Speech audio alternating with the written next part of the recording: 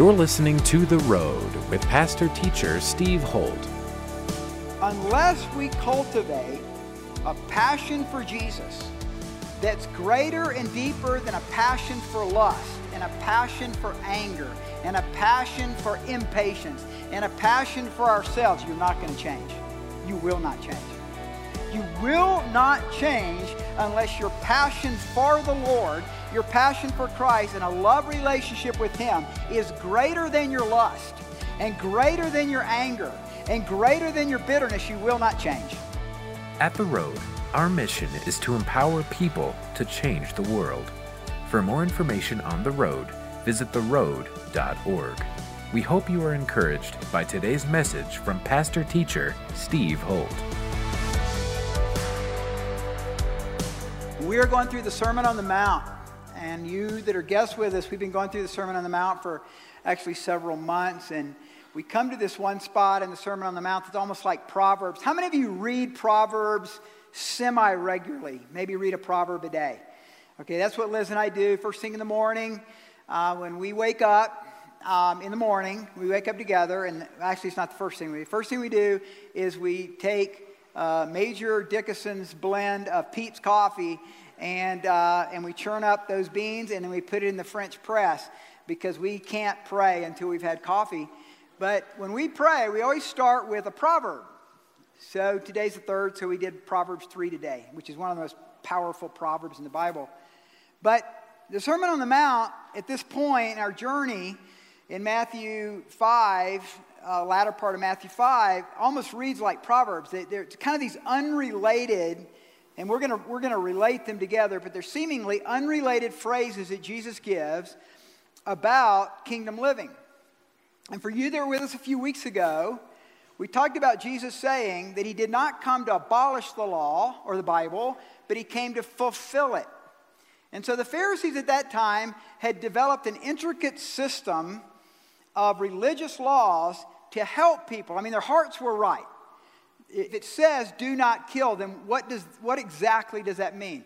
If it says, keep the Sabbath holy, what does that mean? And so they had developed some elaborate laws to help people fulfill the law. So they had added to the laws. Paul's the one who told us that he came, that the law was given as a tutor to lead us to Christ. In other words, we were never conditioned by God in our own flesh to be able to fulfill the law, except through the power of Jesus and the power of the Holy Spirit in our life. And so Jesus is now redefining, as he says in each of these kind of proverbs that he gives us, that you have heard it said this, but let me tell you, it's more like that. And what Jesus speaks to is the heart, because he's a heart revolutionary. He's an activist of the heart. I like to think of Jesus as an activist of the heart. Jesus is more interested in your heart than your outward behavior. Now, he's interested in our outward behavior. Of course he is. But the only way we change from the outside is a change from the inside. And what the law taught was that you change the inside by changing the outside. And so he's challenging that system. That it's the direction of our heart, not necessarily the outward moral behavior, that makes us the person that can follow Christ and seek the kingdom first in our life. So turn in your Bibles to Matthew chapter 5. And I'm calling this, the title I'm giving this today and putting this together is that love is the gold standard of the kingdom of God. Love is the gold standard of the kingdom of God. And here's my thesis. My thesis is this. Unless we cultivate a passion for Jesus that's greater and deeper than a passion for lust, and a passion for anger, and a passion for impatience, and a passion for ourselves, you're not going to change. You will not change. You will not change unless your passion for the Lord, your passion for Christ, and a love relationship with Him is greater than your lust, and greater than your anger, and greater than your bitterness. You will not change. But if you develop a passion for Jesus from the heart, seeking the kingdom, worshiping Him, and loving Him, and that's why we're here today. That's why you're here today. is to impassion, to equip, and to energize and empower us to make a difference in our own heart, so that what happens as we begin to passionately go after God, the lust begins to drop off. The anger begins to drop off because God's transforming us from the inside out. So he begins to talk about some of these areas that we struggle with. Look at verse 33. We talked about marriage last week. He now moves to oaths. Again, you've heard that it was said to those of old, Matthew 5:33, you shall not swear falsely, but shall perform your oaths to the Lord. But I say to you, do not swear at all, neither by heaven, for it is God's throne, nor by the earth, for it is his footstool, nor by Jerusalem, for it is the city of the great king. Nor shall you swear by your head, because you cannot make one hair white or black. But let your yes be yes and your no, no, for whatever is more than these is from the evil one. Basically, he's saying, because of the way the Pharisees had set things up, that there were higher and lower level oaths that you could make. And he's saying, forget that. Forget this higher and lower oaths, whether it be to the city of Jerusalem or to heaven or to earth. Let your word be your bond. If you're going to say yes to something, then follow through. If you're going to say no to something, then let your no be your bond. Be trustworthy. Have you ever heard anybody say, I swear to God, and they tell you something? I swear to God, and they tell you something? I don't trust any of that. I remember, I think you guys have heard me tell the story. I'll repeat it here. That I was in the hallway upstairs, and I eavesdropped on Charity. Back in those days, would sometimes want to sleep with Josh. So Josh and Charity were together. And Charity's telling some story to Josh. And then Josh says, now Charity, if you hear people say more than once, this story is true, it's probably not. So this week, I was making a transaction for a particular apparatus that I was purchasing, a pretty expensive one. And in this particular interaction with the salesperson who had gotten to know me and I'd gotten to know them, I said, I want these things put on this apparatus that I was purchasing, which was expensive for him to do. But he had no guarantee that I was going to come in and literally put down the money because I hadn't done it, because he's about 45 minutes away. And I said, here's the deal. If you'll trust me, we're in on this together. I'll come in with the check when it's done in 2.5 hours. And he said, yes. And we did it. Because in our exchange and the development of the relationship where we had been making the deal, because I had made a deal based on another guy and another company's deal, and he was honoring that, he trusted me. And I trusted him. Jesus is saying, let your yes be yes and your no be no. And so, instead of making elaborate oaths about everything or trying to grandstand, which the Pharisees were doing, can you be trusted? So that's the question, men and women. Can you be trusted? Do you follow through with your commitments? It's a kingdom law. It's amazing how well things can go for you when people trust you. It's amazing how hard it is to get anything done when people don't trust you. Hello? You guys know what I'm talking about? And you have blown it. Every one of you in this room, including this pastor right here, we have said things and not followed through. But the kingdom principle is, may God be transforming us over time as we mature, that our yes would be yes and our no would be no. And I can tell you guys, man, I love this church. I mean, so many of you are involved in so many areas of ministry in this body. There was a big group down here on Saturday night just getting everything ready for the open house. And on another night, there was a large group here getting something ready for another event.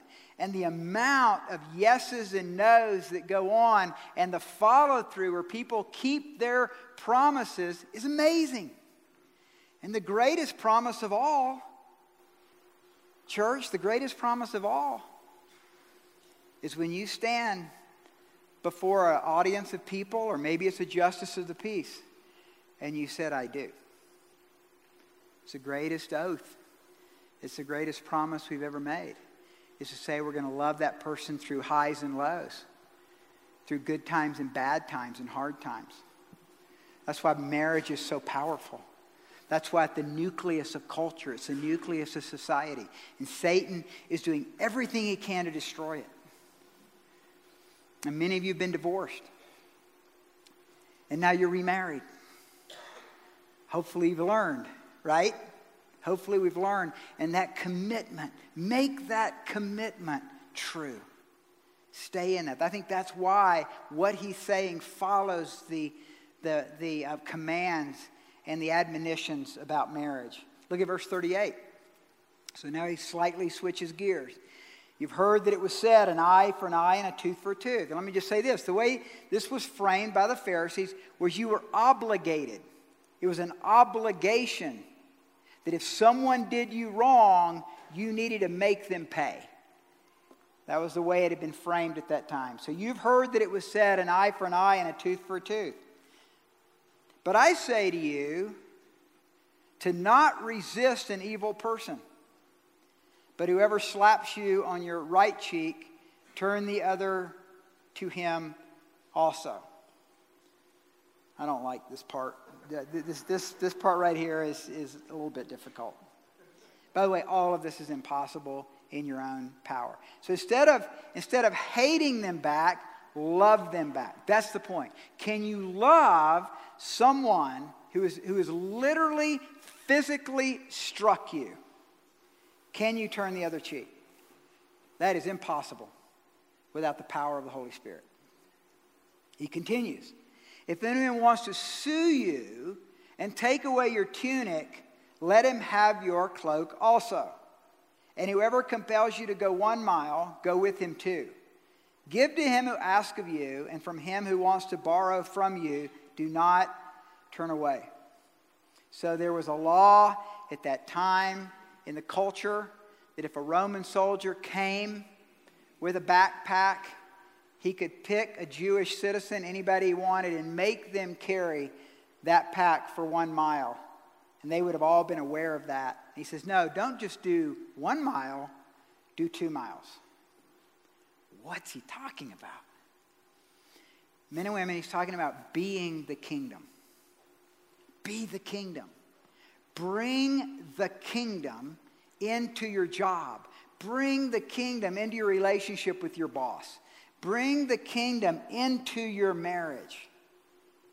Let this passionate love for God be greater than your anger. Be greater than your lust. Be greater than the obligations that you're forced to do.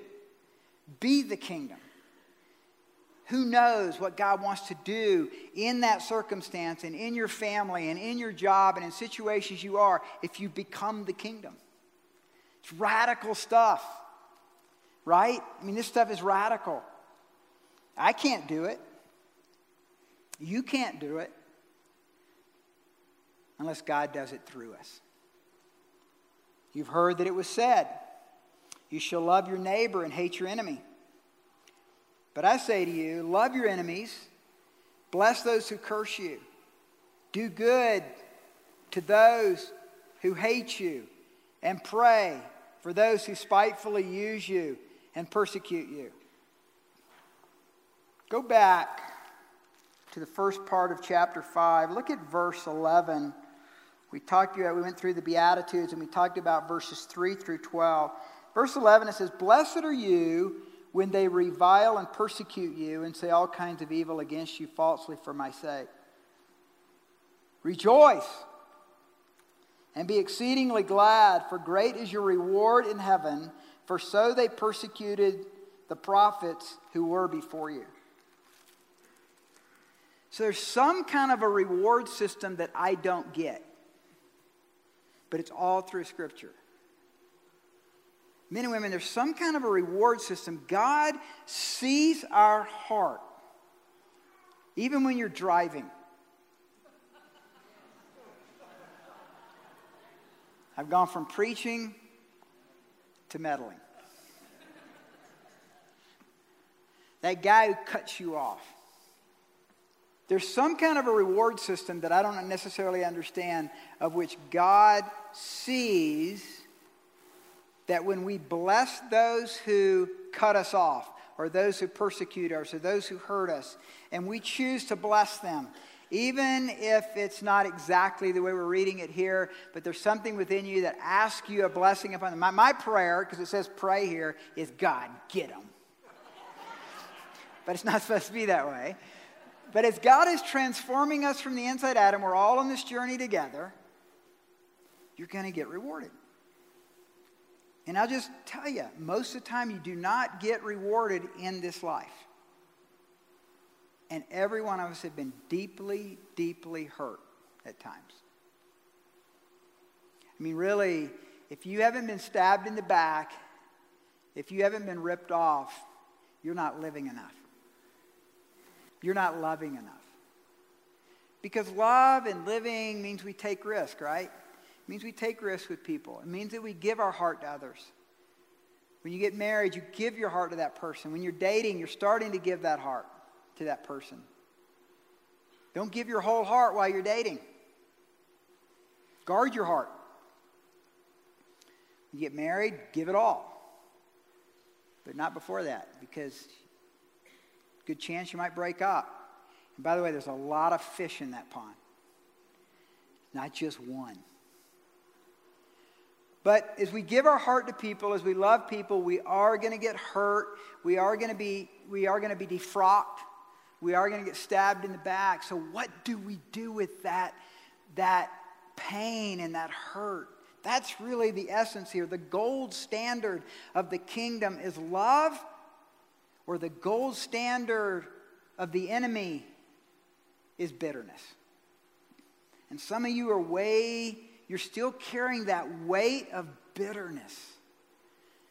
And my challenge would be, come on Thursday night. Come to the worship night. Let's release bitterness. God did that in my life. He released supernaturally bitterness over some things that had happened to me. He can do that in your life. And some of you are still carrying the weight of bitterness, and it's not yours to carry anymore. Give it to Him. Surrender it to Him. And let His power and love flow through you in a fresh new way. I say to you, love your enemies. Bless those who curse you. Do good to those who hate you. By the way, next week we're going to talk about the things done in secret. I'm going to call it a secret history with God. And the whole rest of the beginning of chapter 6 is talking about a secret history with God. That's what he's alluding to here. There's a secret history with God where we do good to those who hate us, and God sees it. Nobody else may see it. Nobody else may notice it, but God does. That releases His blessing in your life. Verse 45, that you may be sons of your Father. I would circle sons of your Father in heaven, for He makes His sun rise on the evil and on the good, and sends rain on the just and the unjust. For if you love those who love you, what reward have you? Do not even the tax collectors do the same? And if you greet your brethren only, what do you more than others? Do not even the tax collectors do so? Therefore you shall be perfect as your heavenly Father is perfect. 3 times in chapter 5, Jesus uses a radical term. You ought to write that down. The most radical term used in the Sermon on the Mount, which is Matthew 5, 6, and 7, is Father. He's calling God His Father.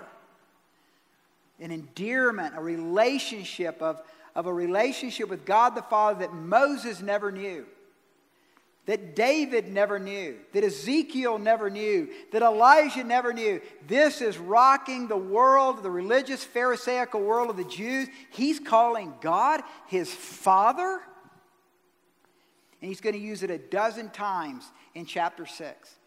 Men and women, God's your Father. And he says to each one of you, you're beloved. You're beloved. And his heart yearns for a personal, vital, growing, dynamic relationship with him. That's the point of the Sermon on the Mount. That's the point of the kingdom values that he's speaking of. That we can't, this is impossible. It can't be done without a personal, growing relationship with God the Father and the Holy Spirit. So turn in your Bibles to Romans chapter 8. Turn to Romans chapter 8. Everything I've said is impossible, right? It is. But how do we become perfect as he is perfect? And that word means mature. How do we become more mature? How do we grow up before we grow old? Romans 8. Look at verse 11. I want to give you 3 truths that enable us to live the kingdom. 3 truths that enable us to live the kingdom. Verse 11. Romans 8, verse 11. But if the spirit of him who raised Jesus from the dead dwells in you. Now, let me just stop there.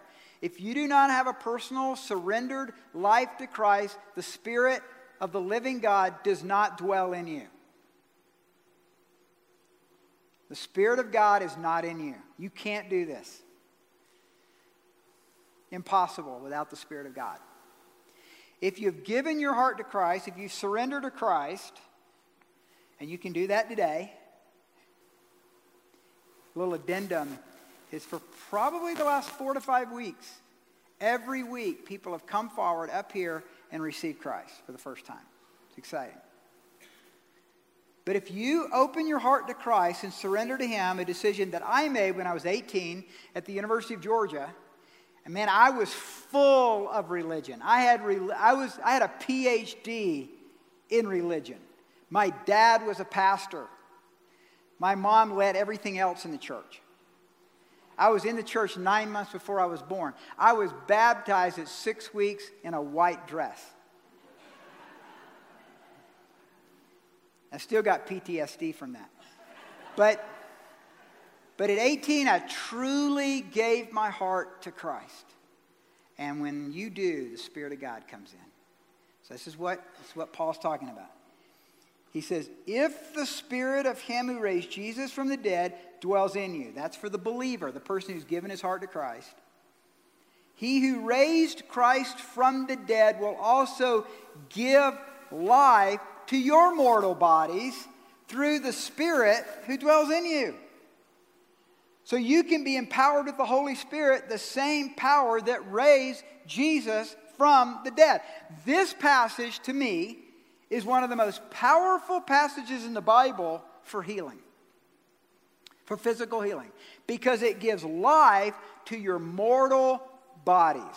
I can't tell you the hundreds of people through the years that I've had a relationship with who gave their heart to Christ, began to follow Christ, and the headaches went away, and the depression went away, and the cancer went away. Hundreds of people. Nobody even prayed for them to get healed. But because they were filled with the Holy Spirit, they were learning to walk in the Spirit, they were dealing with stress in a totally different way, the Spirit of God was living in them, the enemy and his grip was broken over their physical, emotional, and mental faculties. Isn't that exciting? Give your life to Christ today. Come to Jesus. He'll transform you from the inside out. Verse 12, therefore, brethren, we are debtors, not to the flesh, to live according to the flesh. For if you live according to the flesh, you will die. But if by the Spirit you put to death the deeds of the body, you will live. For as many as are led by the Spirit of God are sons of God. So number one, the Holy Spirit empowers us. And number two, we're children of God and we're now led by the Spirit. We're led by the Spirit. I went and saw the best movie yesterday morning. By the way, best time to go to a movie is about 9:40 in the morning. And we went and saw the new movie Harriet, about Harriet Tubman and her work in the Underground Railroad. Oh, fantastic. Here's what was cool about it. And it had to have been Christian scriptwriters. First of all, the script was excellent. Second of all, they really emphasized the visions and the dreams that she had, led by the Holy Spirit, in getting slaves out of the South. It was amazing. Amazing story. And we went and researched it, totally accurate. It's so funny because, okay, this is so funny. There's this one point where she gets to Philadelphia, a free state, and she's being interviewed by this guy who's a part of the abolitionist movement, another black guy, and they're sitting there talking. And then she talks about, he's asking her, tell me about any injuries you got when you were a slave. She talked about getting hit in the head with a 2-pound weight, and you can see the scar between her eyes. And she said, ever since that, I've been having dreams and visions from God. And then he writes in his ledger, brain damage.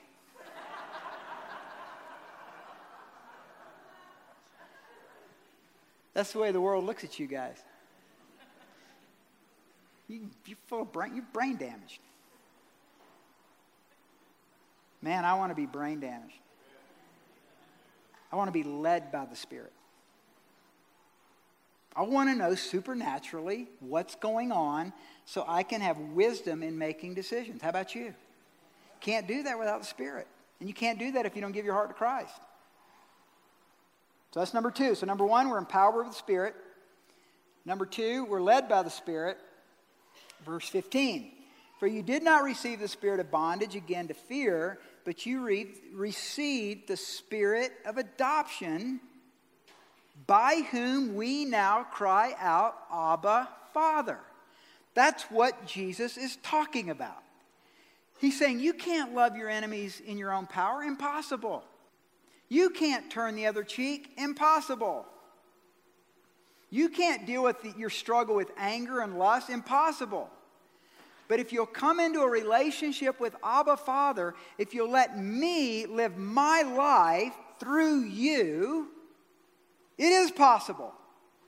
By Jesus, we say it, all things are possible. Say it out loud. All things are possible. All things are possible. Through Jesus. Not by you. You can't do it. But through Christ, all things are possible through a growing intimacy with God the Father. That's what Jesus is talking about in the Sermon on the Mount.